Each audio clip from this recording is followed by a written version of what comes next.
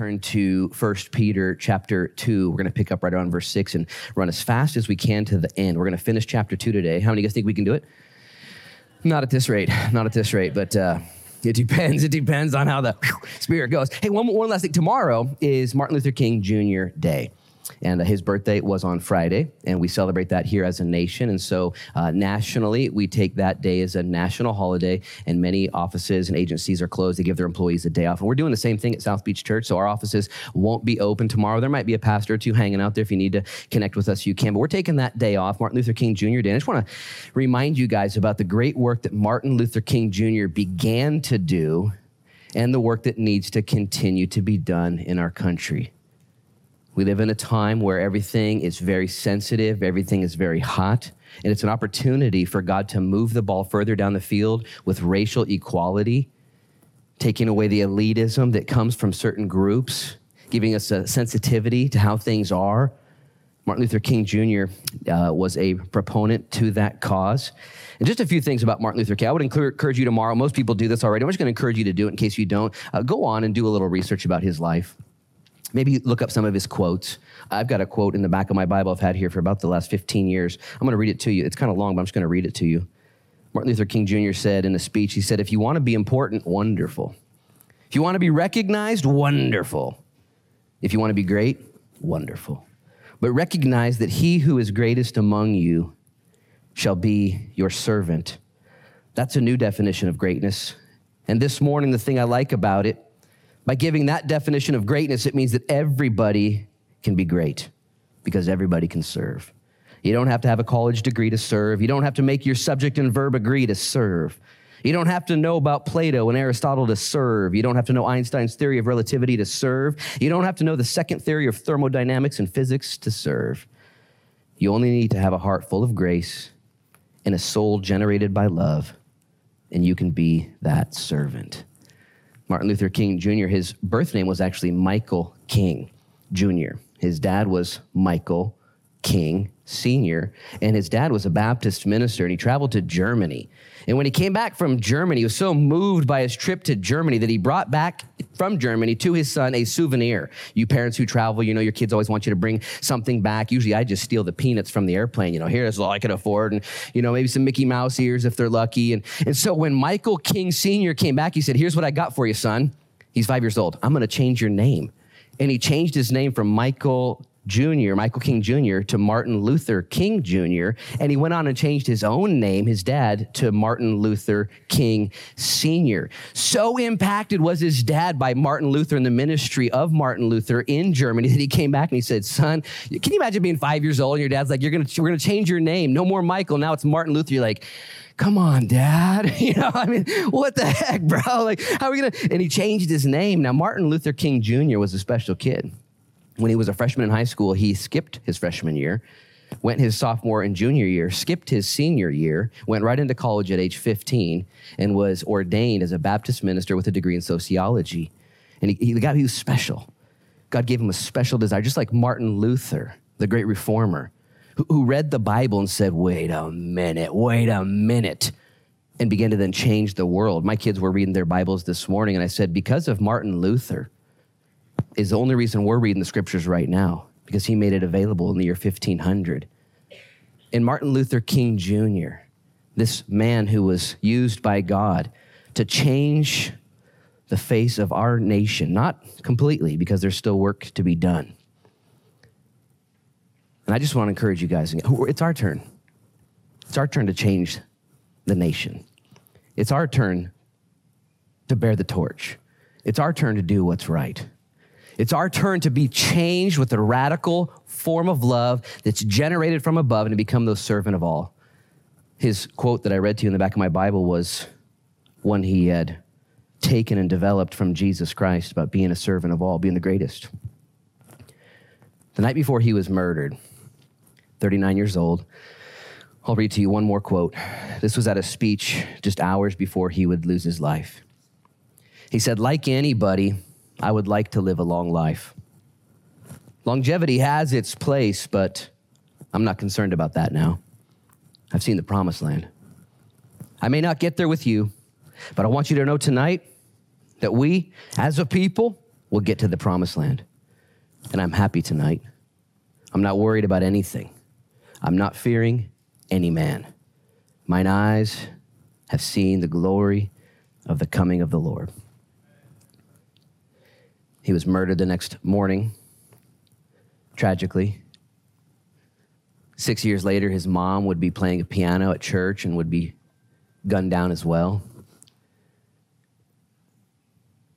And so tomorrow, when you have the day off, or if you don't have the day off, or this weekend, you're considering our nation and the tragedies and the inequality, and don't let it just go over your head. Let it go into your heart. And ask the Lord what you can do.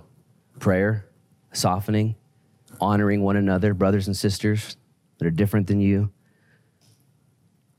taking the words of Jesus Christ and letting it change you.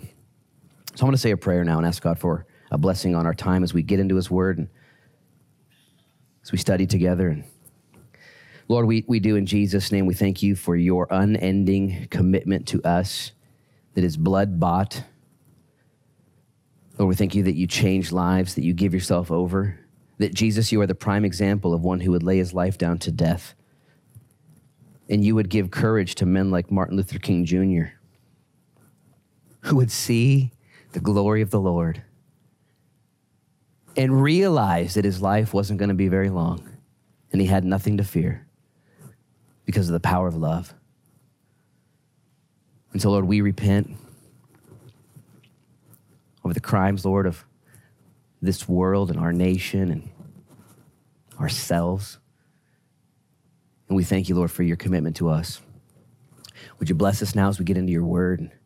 We do pray for our country, Lord. Together we pray in Jesus' name as the inauguration and installation of a new president. And man, I pray in Jesus' name that you would have your way, just like you did with me during worship this morning. Just like you say, hey, Luke, it's time to worship. What are you gonna do it or not? And I pray in Jesus' name, Lord, no matter what other distractions are happening this week or last week or this last year, we'd be worshipers. Bless us now as we study your word. We need your help to do that. In Jesus' name we pray. And everybody said? Amen and amen. 1 Peter, it's going to be super fun today because we're studying titles that are given in my Bible, such as submission to government, submission to masters, next week, submission to husbands. So I figure it's going to be a great week to maybe get a volunteer from the audience to go ahead and teach this and see how you guys want to roll through submission to government and honor to the king. Or I was going to have Pastor Marty come teach it because he's going to Tennessee anyways, man. Let him get the apples thrown at him. So last week, though, I tiptoed into this kind of national hotbed that we're in. And Isai, can you turn on the rest of the lights in here real quick? Maybe help people pay attention to their Bibles as well. And I mentioned that our country has drifted indeed from following the Lord. Not everybody. There are families, there are institutions, there are even whole cities and whole states that are still given over to God. But by and large, man, things have gotten crazy. And as we study the scriptures, God tells us that we are dual citizens, that we are both pilgrims, sojourners, aliens, on earth, but we're also elect and beloved and saints. We have a dual citizenship. See, I'm an American citizen, but I'm also a citizen of heaven. And it's my citizenship in heaven that doesn't bother me. There's no problems there, no issues, but it's my citizenship on earth that seems to be problematic. There are issues here. And so when God addresses us in his epistle of 1 Peter, he calls us beloved sojourners. Beloved means you're elect, you're called, you're chosen, you're special. You're going somewhere, but you're like me, you're in the already not yet phase of life. And so God wants us to be here on purpose, and he has a purpose for us to be here, and he's doing things in us and through us. And as we get into 1 Peter, I'll remind you of a good friend of mine in Ashland. His name was Kirk, and Kirk loved the Bible. As a matter of fact, every single morning, whether you wanted to hear it or not, he would read the proverb and the psalm of the day out loud. And it led people to believe that he was a Christian and some sort of leader type. Yet if you looked closely at his Bible, he had portions of it paper-clipped shut lest they ever open up.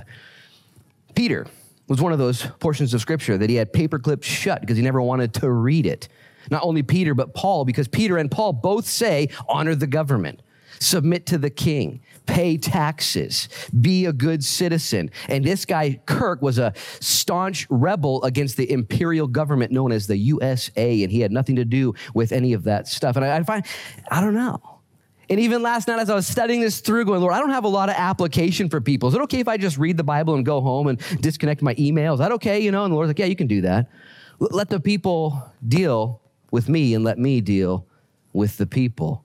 And I believe as we let the Lord's word go over us today, he's going to soften our heart and he's going to give us understanding of what that looks like to have a dual citizenship, 2 addresses, one in heaven and the other in Lincoln County.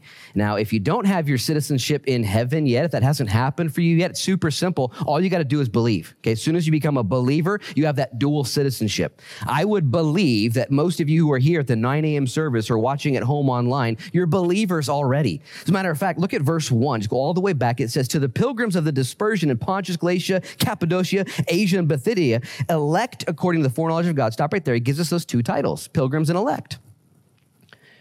You don't live here. You're just on your way. You have a destination. Have you ever stayed in a hotel before and started to put your own paintings up? They frown on that. You call Home Depot and get some paint delivered to room 205. We're going to paint this up a little bit, put some new blinds up. You don't do that. It's not your home, man. You don't take it as seriously. You want a good hotel, but you're not going to make it your hotel. And so too in this life, the things that we're so worried about at times, God says, that's not your home. That's really not your home. You're not going to be here forever, but you will be, and you're going to be forever somewhere. So make sure your sojourning here is done right. As a matter of fact, we're going to see a couple words from Peter. We're going to see therefore and likewise and but you and all these contrasting terms to help you and I redeem the days that God has given to us here. Let's look at verse 6. I want to make sure we're all believers here. This is where we went through last week. He says, therefore, it is also contained in the scriptures, behold, I lay in Zion a chief cornerstone, elect and precious, and he who believes on him will by no means be put to shame. Therefore, to you who believe, he is precious. Stop right there, eyes up here. It's that simple. Do you believe? Are you a believer? Jesus is so patient. Even when Thomas, the day after Jesus was risen from the dead, Thomas didn't believe. Thomas was one of the 12. Thomas couldn't believe, even though all his buddies told him, Thomas, do you think we're lying to you? He was like, I can't believe it unless I see it. And so a week later, Jesus shows up to Bible study on a Sunday, and he walks through the walls, and he's like, where's Tommy boy? And he goes right for Thomas. He's like, Thomas. And he's compassionate. Thomas, I want you to believe. Here's the scars. Here, come check it out. Blessed are you for seeing, but blessed are those who believe and don't see. Are you a believer here? If you're the rock that you have received now becomes that chief cornerstone. It's precious to you. You're a believer. He goes on in verse 7. He says, but to those who are disobedient or disbelieve is the actual word there. That stone which the builders rejected has become the chief cornerstone, a stone of a stumbling and a rock of offense. Listen, they stumble being disobedient or disbelieving to the word to which they were also appointed. Stop right here. Stop right there, eyes up here. You have believers and unbelievers. There's really only two types of people in the world, only 2, saints and ain'ts. And in order to become a saint, all you got to do is believe. You believe in Jesus Christ. If you don't believe, you're an ain't. You're not in. No matter how, and there's actually better ain'ts out there than there are saints in here. Do you know what I'm talking about? You ever seen an ain't out there? Somebody doesn't believe, but they actually are a nicer person than you, and they're just a better person than you, but they're an ain't. They've looked at Jesus Christ. They're disobedient to the word that was committed to them. And I have seen some absolute train wrecks in my life that the Lord would say, yeah, she's a saint. He's a saint because he believes. He's obedient to the word that was given to him. Guys, your sainthood comes from Christ above and your belief in him. And as you put your life in him, he gives us then our job title and our job description. He says, but you are a chosen generation, verse 9, a royal priesthood, a holy nation, his own special people, that you may proclaim the praises of him who called you out of darkness into his marvelous light. He gives us now 4 titles. You can study these out and talk about them. I think we did that last week in life groups, a chosen generation. And isn't it awesome to be chosen? You ever stood on the wall there during kickball, 2nd grade? Second recess, man, you just want to get picked so bad. And you get picked, fired up. And then, it's not. When you get chosen, man, you guys know that about yourself, right? You're a believer, but God chose you. A chosen generation, not just a chosen generation, but he says we're a royal priesthood. I talked about this last week. This is so important that if you're a saint here, it's not just about South Beach Church and the ministry and the pastors and what we do and our missions program and our discipleship programs and our men's groups and all that other stuff. That's not. What's important is that you realize that you're part of a royal priesthood. A priest has two main job descriptions. Number one, to talk to God on behalf of people, and to talk to people on behalf of God. Okay, it's that simple. Ask yourself if you're doing that. Do you pray for people? Do you bring people's names to the throne of God as a priest would? Just write that down. Make that a 2021. I'm going to pray for people. And do you talk to people about God? That's what a priest does. It's not that hard. He also says we're a holy nation, a peculiar nation. Do you know that holiness is peculiar nowadays? Have you guys figured this out? We're strange. 1 Peter 4:4, we'll get there in a couple months. Peter says, they think it's strange that you don't run with them anymore. These Gentile nations. You're not doing the crazy stuff. And as a believer, it's okay to be a peculiar people, a special people, a holy nation. He actually uses that last word, a special people, his own special people. And you'll see this from time to time where they'll be auctioning off items, normal items like a toaster or an umbrella, or, just and it'll go for $500,000, not because the umbrella is worth $500,000, but because of who owned the umbrella. You've seen this before where a pair of shoes will go for $2.3 million because they were worn by Michael Jackson or something like that. It's crazy stuff. Listen, you're his own special people. Not because of your innate value and worth. You're created in his image. But God is love. God actually said that to the children of Israel one time. He said, I chose you not because you guys are loving or lovable, but because you guys are hard-hearted. And when I choose you as my own, it actually makes me look more loving. It proves that I'm loving. This is in Deuteronomy. God chose you. Do you look at yourself as a saint, as one who's a holy priest, a special nation, a chosen generation, a special people? And then he gives us our job description in verse 10. He says, actually, verse 9 at the end there, he says that you may proclaim the praises of him who called you out of darkness and into his marvelous light. That word proclaim literally means advertise. Guys, when I listen back to my messages, sometimes I wonder, if they repeat themselves very often. Don't answer that. But anyways, as I preach, I just kind of get everyone excited about sharing and being a witness and putting a Jesus' real shirt on and serving the world and letting your light so shine before men that they see your good deeds and glorify your Father in heaven. And that just excites me because I think, what else in the world are we doing? And how easy is it to live your life if you realize you're to be one who proclaims his greatness as he's delivered you from darkness to his marvelous light? This happens in two ways, by the way. There are some people here who have a crazy testimony. I mean, we're talking insane. This is South Beach Church. Some of you guys are so crazy. You have a testimony that you got saved young, walked with the Lord, found somebody else who was saved young, married that person, have been married now for 50 years, raised kids who love the Lord, and now in your olden days still love and serve the Lord. That's a crazy testimony. People aren't doing that. Can you imagine? There's people here right now, you're like, I don't have a testimony. I've just been pretty plain. I just, I got saved and I just been, you've been what? I've just been steady my whole life. Never gone to jail, never did any drugs, I never got arrested. it's a boring testimony. What? Guys, even more so now in this world, your testimony, I love when I meet couples who say, we're celebrating our 45th anniversary, 54th anniversary, 60th anniversary. I'm like, phew. God bless you. In a day and age where everything's twisted and disposable and, man, all these prenuptial agreements and somebody can, what's your testimony? Maybe you're a little even on the other crazier side where you did have your life spin out of control and Jesus found you in the recycle bin and he brought new life into you and he restored you.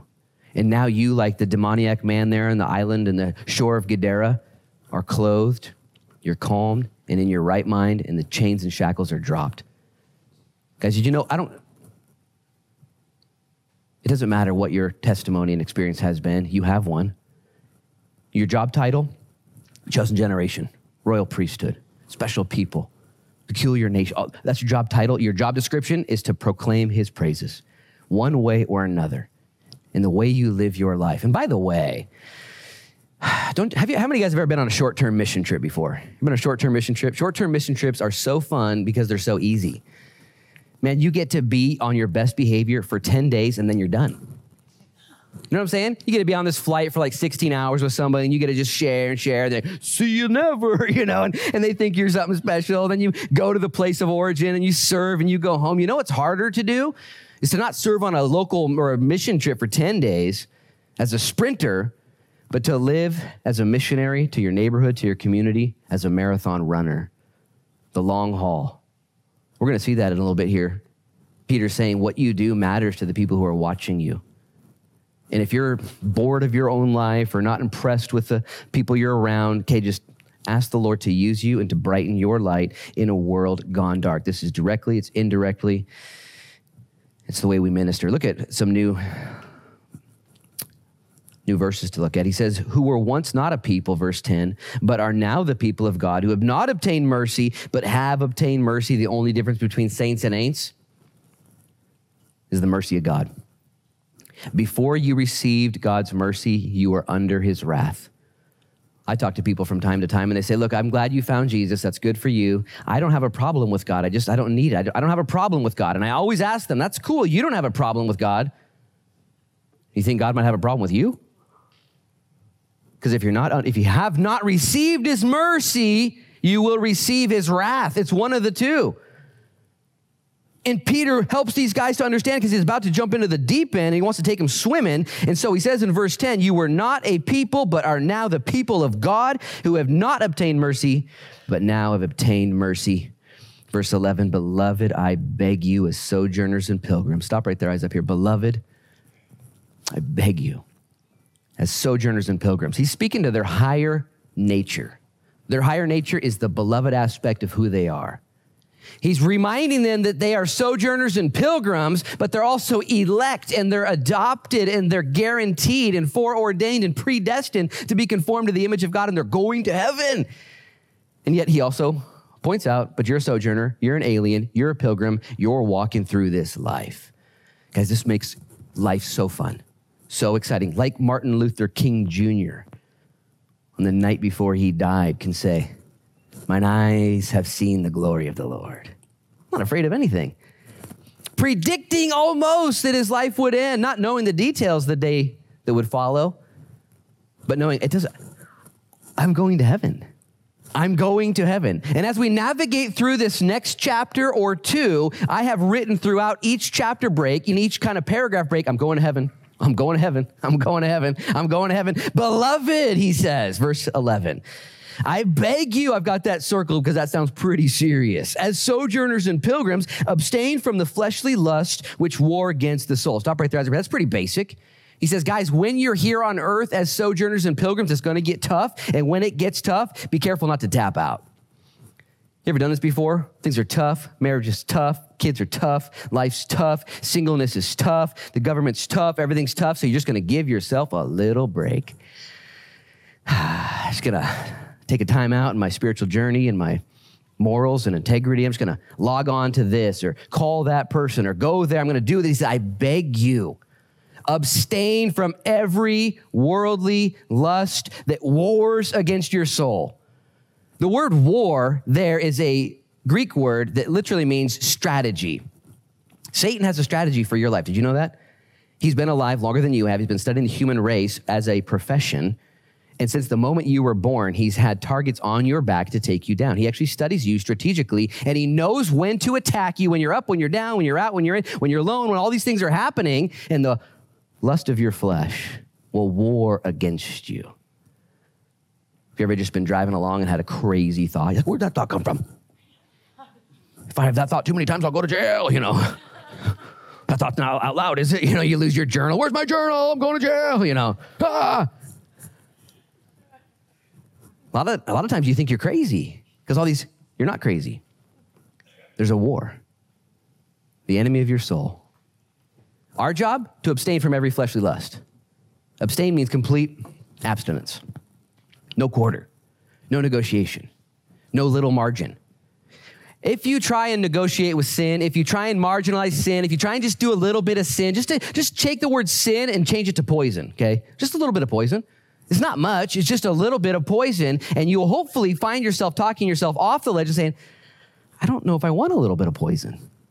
I don't think that's a good thing for me. Samson got a girlfriend. Her name was Delilah. And she had no intention ever of doing anything except seducing him in order to take him down. And he played the game. You can read his story in the book of Judges toward the end there. He's got 3 or 4 chapters dedicated to him. Great story. And he tries to negotiate with sin. You just can't. Sin will take you further than you want to go, keep you longer than you want to stay, and cost you more than you're willing to pay. And ultimately, it will blind you like it did Samson.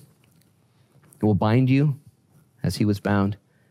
And ultimately, you guys know his story. He grinded grain for the Philistines. It will grind you down. Peter here, talking to Gentiles, believers that had never met Jesus in a foreign land, living in modern-day Turkey under Roman oppression and occupation, said abstain from every fleshly lust that wars against the soul. Verse 12, here's why. Not just for you. Is that enough for you, though? Just for you, your sake? He goes on, though. It's more than that. Having your conduct honorable among the Gentiles, that when they speak against you as evildoers, they may, by your good works, which they observe, glorify God in the day of visitation. Wow. It's not just for you and your sanity and your sanctity and your peace of mind, although sin will wreck all of that and holiness will establish all of that.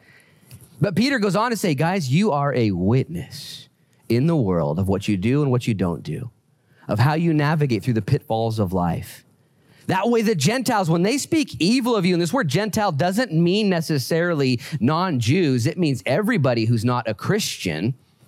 And when people look at you and the way you navigate your life, it is a witness. Did you know that you're the only Bible some people will ever read? I'm just going to make it so simple. This is so important. Most of you guys have a Bible, and occasionally, if not often, you're cracking it open and you're trying to read it and trying to get near to God and trying to figure some stuff out. You guys ever just trying to figure stuff out? You're like, ah! Did you know that most of the world's not doing that? They don't care. They're not reading the Bible. I mean, I struggle every single day. There's rarely a day that goes by I'm proud of myself. It's just, man, I could have done better. I don't know what's going on. The rest of the world, they're not even trying. And so God puts you in front of them. And you wonder why they're not believers. Well, didn't you read the 5x5 program today, boss, you know? Didn't you read it? Didn't you go to church? No, I didn't go to church. I don't do that. And so God puts you in their path. Not as a short-term missionary, but as a long-term missionary. That way, in the day of visitation, they'll be saved. It's easy to go on a trip. It's easy to go in and go out. It's hard to work next to that person that hates you and hates Jesus. It's hard to live next to that person that doesn't like you and doesn't like your God. It's hard to live in a country that rejects the things of God. What does Peter say? He says, I want you guys to have your conduct, listen, honorable among the Gentiles. Directly related to sin, he says, be pure, because it matters. You guys know that King David failed in this area. He was a leader. He was a king of God, and he failed right around his 50s, about 54, 55 years old when he committed adultery with Bathsheba. A lot of young men struggle with lust issues and pornography and temptation, and a lot of older men kind of put down that battle. That's back in the day, and I'll tell you what, the battle never ends. Watch out for the war, the strategy of Satan. And David found himself sinning, and Nathan, his buddy, gave him an exact reason why his sin was so important. He said, man, your sin gives blasphemy and reasons for the Gentiles to reject God. Peter here saying to people who are dual citizens, don't raise your hands because you won't when I ask this question anyways, but how many of you guys are naturally rebellious? Just rebels? Okay. The super rebels raised your hands. I told you not to raise your hands. You did it anyways. It's a tough crowd. That's tough right there. Peter here is talking by experience. He knows what it's like to fail in front of an audience. He knows what it's like to come up short. He knows that it undoes your witness. He'll go on in just a few verses. He says, don't use your freedom as a cloak, as a vice for wickedness. You're a Christian? Cool. Christians can be the most rebellious people. You're looking at one of them, by the way. I was raising my hand in my heart. He says, guys, for the sake of others, let your conduct be pure. Let it be honorable. It's that idea of that long-term mission trip. People are looking to you in your life. Therefore, verse 13. This is where I have Pastor Marty come up and finish the text. I'll read it to you. Therefore, submit yourself to every ordinance of man for the Lord's sake, whether to the king as supreme, referring to Caesar Nero, or to governors, referring to Kate Brown, just kidding, or to governors, as to those who are sent by him for the punishment of evildoers and for the praise of those who do good. For this is the will of God, that by doing good you may put to silence the ignorance of foolish men, as free, yet not using liberty as a cloak for vice, but as bondservants of God. Honor all people, love the brotherhood, fear God, and honor the king. Let me set the context briefly. I don't have much time. You guys know at this time Caesar Nero was in charge, and he was mounting an increased persecution among the church. It was already happening. Christians had been killed, burned at the stake, fed to lions, and it was only getting worse. Caesar Nero would get so bad in his Christian persecution that he would ultimately crucify this author 2 years after he wrote this, where he says to submit to Caesar the king. And he would find himself face to face with Caesar, and he would ask Caesar's permission. When you kill me now, can you kill me upside down? Because I don't want to be crucified as my Savior. I'm not on the same level as him. And Caesar Nero granted him that request, and he was able to be crucified upside down with his wife. After he was crucified upside down, the Apostle Paul would have his head cut off by the same king that he's asking us to submit to. That same king would then take Christians, realizing that after he burned down Rome and blamed it on the Christians, that he realized that he could have this persecution unfold. And he would take Christians and he would sew animal skins onto their bodies and feed them to the lions, and the lions would attack them, and it would be sport. Gladiators would kill the Christians. He would take Christians and he would tie them to chariots with all four of their limbs, and the chariots would then pull and race in opposite directions, pulling them limb from limb. He would take Christians and he would dip them in wax head first and then impale them through their back and light them on fire, still alive in his courtyard, saying, the light of the world. History reports all this. This is one of the craziest persecutions that would be upon the earth, one of the most grotesque.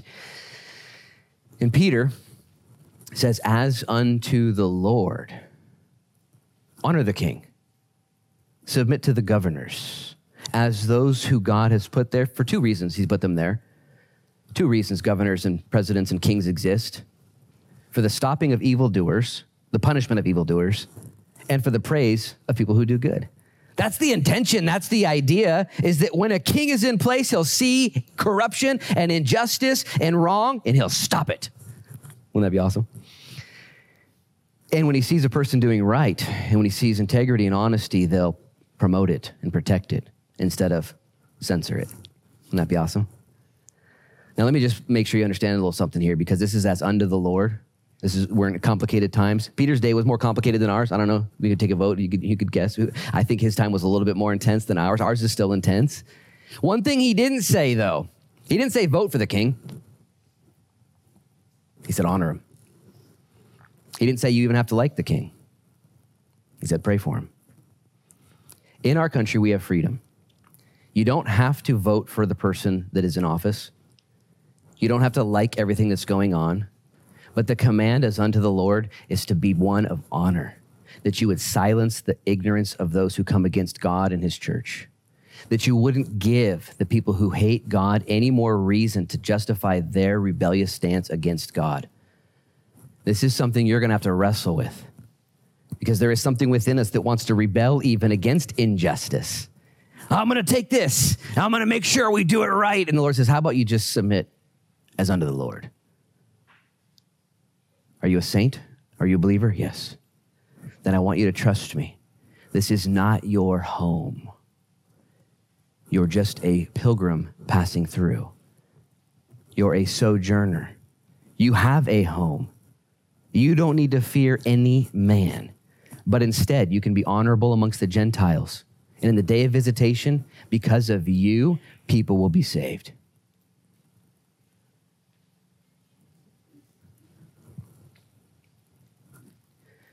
As I was reading this, I began to think, and I'm going to say this quickly, maybe not everyone will hear it, but it says specifically that governors and kings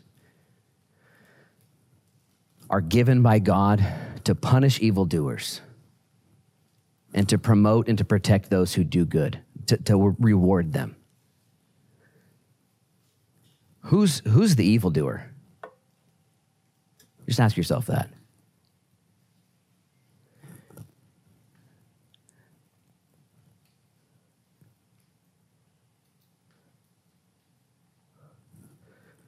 Right now in our country, mainstream churches don't teach truth. Mainstream churches in America embrace and affirm immorality, sinfulness, biblical illiteracy, pluralism, humanitarianism as the top goal. Mainstream churches, Ivy League colleges, universities do not teach God, but reject God, minimize God, ridicule God. Local education, schools, governments don't want anything to do with God. They pushed God out. Entertainers, performers, influencers are godless, selfish, sinful. Our country is evil. There is a remnant. There are men and women. They're called saints. You're here, sojourners, pilgrims, the salt and the light, in the dark and in the rot. Follow the train with me. So God says, you know what I do? I give kings to punish evildoers. It sounds noble. God raised up Nebuchadnezzar to punish Israel. God raised up Pharaoh to punish the children of Israel. God will raise up evil kings and evil governors that will destroy a nation that needs to be disciplined. Wrestle with this. I love God. I know you guys do too. I pray for our country. I pray for our president. I pray for our governors. Bless you.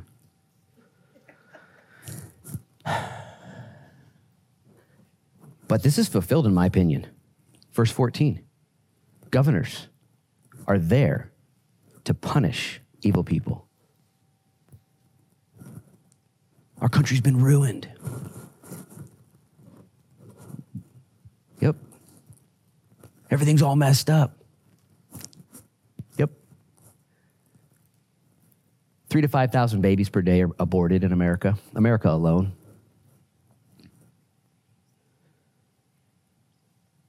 Anywhere from 350 to 650,000 STDs are contracted every hour in the world. I'm going to say that one time. 350 to 650,000 STDs are contracted in the world every hour. One lawmaker said the rise of STDs is due to government budget cuts. I almost fell off my chair last night. That's not the reason they're on the rise. They're on the rise because of sin, because of immorality. There's nothing easy about this. Peter says, you're going to heaven. That's where you're going. When you're in the hotel, don't get so freaked out about the paint. When you're in the airport terminal waiting for your flight, don't order blinds from Lowe's to decorate. You're not going to be there very long. Don't get so fired up. What should I do? Honor the king. Honor God. Honor all men everywhere.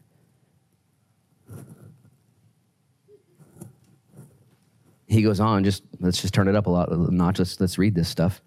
Servants, be submissive, verse 18, to your masters with all fear, not only to the good and gentle, but also to the harsh. I've got written there, I'm going to heaven.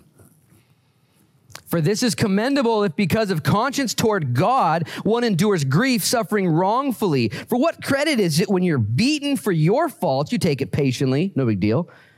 But when you do good and suffer, if you take it patiently, this is commendable before God. Stop right there and do you guys see what he said here? If your boss is mean to you, deal with it. Honor them. To them specifically, this would be to slaves. Upwards of 5 million slaves, 500 million slaves at the end of the first, second, and third century in Rome. Slavery was invented in that culture in that time, and it wasn't racial like it was in our country. It had nothing to do with race. It had to do with class, had to do with war, had to do with who you were and who owned you. And so Peter addresses those who are servants. To us, it would be employees, citizens in our ranking here. Honor the people above you. And he goes into such great detail. He's like, by the way, if you do something dumb and it gets hard for you, there's nothing honorable about that. But if something bad happens to you and you've done nothing wrong, endure it as unto the Lord. How many of you guys think that Peter had his mind and his eyes locked on the prize? I mean, for real. As a matter of fact, I couldn't sleep last night. Pray for me. I got a whole other service to do. And I thought about Peter. Peter was in Rome when he wrote this. He's never going back to Jerusalem. He's been on the run, if you would. He's been a sojourner and a pilgrim, living in the shadows, living in the dark, just waiting for the boot to drop. And easier for him to say, all right, everybody, we're not getting out of this alive. So let's be gracious toward all men as unto the Lord. Let's trust him, because there are people who aren't yet saved. And you're the Bible they're reading. And God's going to use your faith to save souls. You guys remember Joseph? He suffered more than you'll ever understand, unjustly and with corruption and betrayal and rejection and loneliness and loss and all of that. And God said, I'm going to use that. I'm going to use that. Objection, Your Honor. How dare you? And the Lord says, no, in a world that is guaranteed to be broken and full of pain, there's a certain flower in Israel. I can't remember the name. It's a small flower, and it doesn't have any scent until it's crushed. It's a low-lying ground flower. It's actually meant to be walked on. And when crushed, it emits a scent.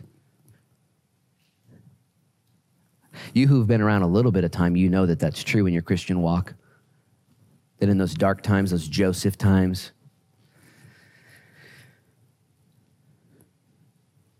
look at verse 21, and I want to read these verses and make some final thoughts and send us home. This verse is highlighted, circled, underlined, and noted, and starred in my Bible. Verse 21. For to this you were called, because Christ also suffered for us, leaving us an example that you should follow his steps. An example of steps. You ever walked in the snow before? And you're just getting stuck, and you find somebody else's footprints, like, yeah, and follow their steps. Peter here connects the dots and says, hey, if Jesus suffered unjustly, that's our pattern. And here's the good news, Christian, for those of you who are still listening. It's not just a pattern, but he provides the power. How many guys, don't raise your hand, but how many guys right now, you're in your marriage or in your singleness or in your citizenship here, you just feel powerless? Man, I hear you, Luke. I'm reading this, but man, I don't know, man. I see Peter, he's in Rome, and easy for him to say he knew Jesus and he saw the empty tomb. And listen, the power of God is through his Holy Spirit. If you step out in obedience, like Peter did out of the boat onto water, the Lord will provide the Holy Spirit's power to do what you cannot do. Honor your boss. Honor the king. Honor the president. Honor the people around you. You might not agree, nor should you agree. Did you hear me?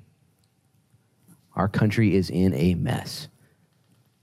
And it is above our pay grade to decide when and how long this country continues in this way. But it is clear what God expects for you and me. And if you need any more encouragement, he gives it to us. About Jesus, who committed no sin, nor was deceit found in his mouth, who when he was reviled did not revile in return, when he suffered he did not threaten, but committed himself to him who judges righteously, who himself bore our sins in his own body on the tree, that we, having died to sins, might live for righteousness, by whose stripes you were healed. For you were like sheep going astray, but have now returned to the shepherd and overseer of your souls.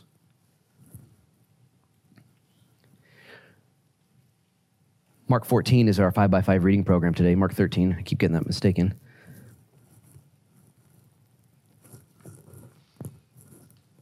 And Jesus' disciples, in essence, that day, and 44 days later, the day of ascension, demanded that Jesus restore Israel to her glory. Look around, Jesus. The temple, the Romans, the stuff. And Jesus looked at them with a concerned gaze. What? No. No, not in your time, not in my time, but in the Father's time. There is a time. But you shall be my witnesses in Jerusalem and Judea and Samaria and to the uttermost parts of the world when the Holy Spirit has come upon you. You shall follow my pattern with my power. That's what you do. And if they burn you at the stake, may praises come out of your lips. And if you're rejected by all men, like Joseph, like Moses, like Jesus, would you know that it leads people to salvation? It leads people to the cross. It shows people the Lord. Easier said than done. And yet this is why we take communion. This is why we study the cross. This is why we study, and this is why we trust. Let's pray now and ask God to fill us with that Holy Spirit power and to do a work here in Lincoln County. Lord, in Jesus' name, we thank you for your word. And we ask, Lord, that you would forgive us of our sins. Forgive us of our rebellions, of our self-righteousness, of, Lord, our ways that are not according to what Peter's instructed us, according to what Jesus showed us. And we're just like the boys. We're just like the disciples of old. And so, Lord, I ask in Jesus' name for clarity, for continuity, for unity, for conformity to Christ, for purity and honor towards those who don't yet know you, the ones who aren't going to read a Bible and get saved. Instead, they're going to see our love, our faith, and our hope. They're going to sense and discern the reality of Christ in us, the hope of glory. And if you're here this morning or you're watching at home right now and you want to be a Christian who is reserved for the things of God and you want to be filled and charged with his Spirit in order to run the race, would you just raise up your hand right now? Just surrender to him. My hands are up too, Jesus. I want to run. Forgive me of my lack of witness, my lack of care, my lack of concern, my pride and self-righteousness. Help me to abstain every fleshly lust that wars against my soul, that when they see me, they might glorify you in the day of visitation. Would you do that for us, Jesus? Forgive us of our sins. You can put your hands down. And would you anoint us with the oil of gladness? Right now, the world is looking for a temporary fix. They're looking for a worldly king. And we have an eternal fix and an eternal king. So would you bless us and lead us, Lord? We give you all the praise, all the glory. Bless us this week. Prepare us, Lord, for the week of prayer and fasting. Even now, show us what we need to give up. Maybe it's a food item. Maybe it's a dessert. Maybe it's an activity. Maybe it's a thought pattern. Show us what you want us to do so that we might have more room for you, Lord, and less distraction by this world. We don't know how much time we have, but I don't think it's very much. So would you bless us, Lord? Anoint us, we pray. In Jesus' name. And everybody said, amen and amen.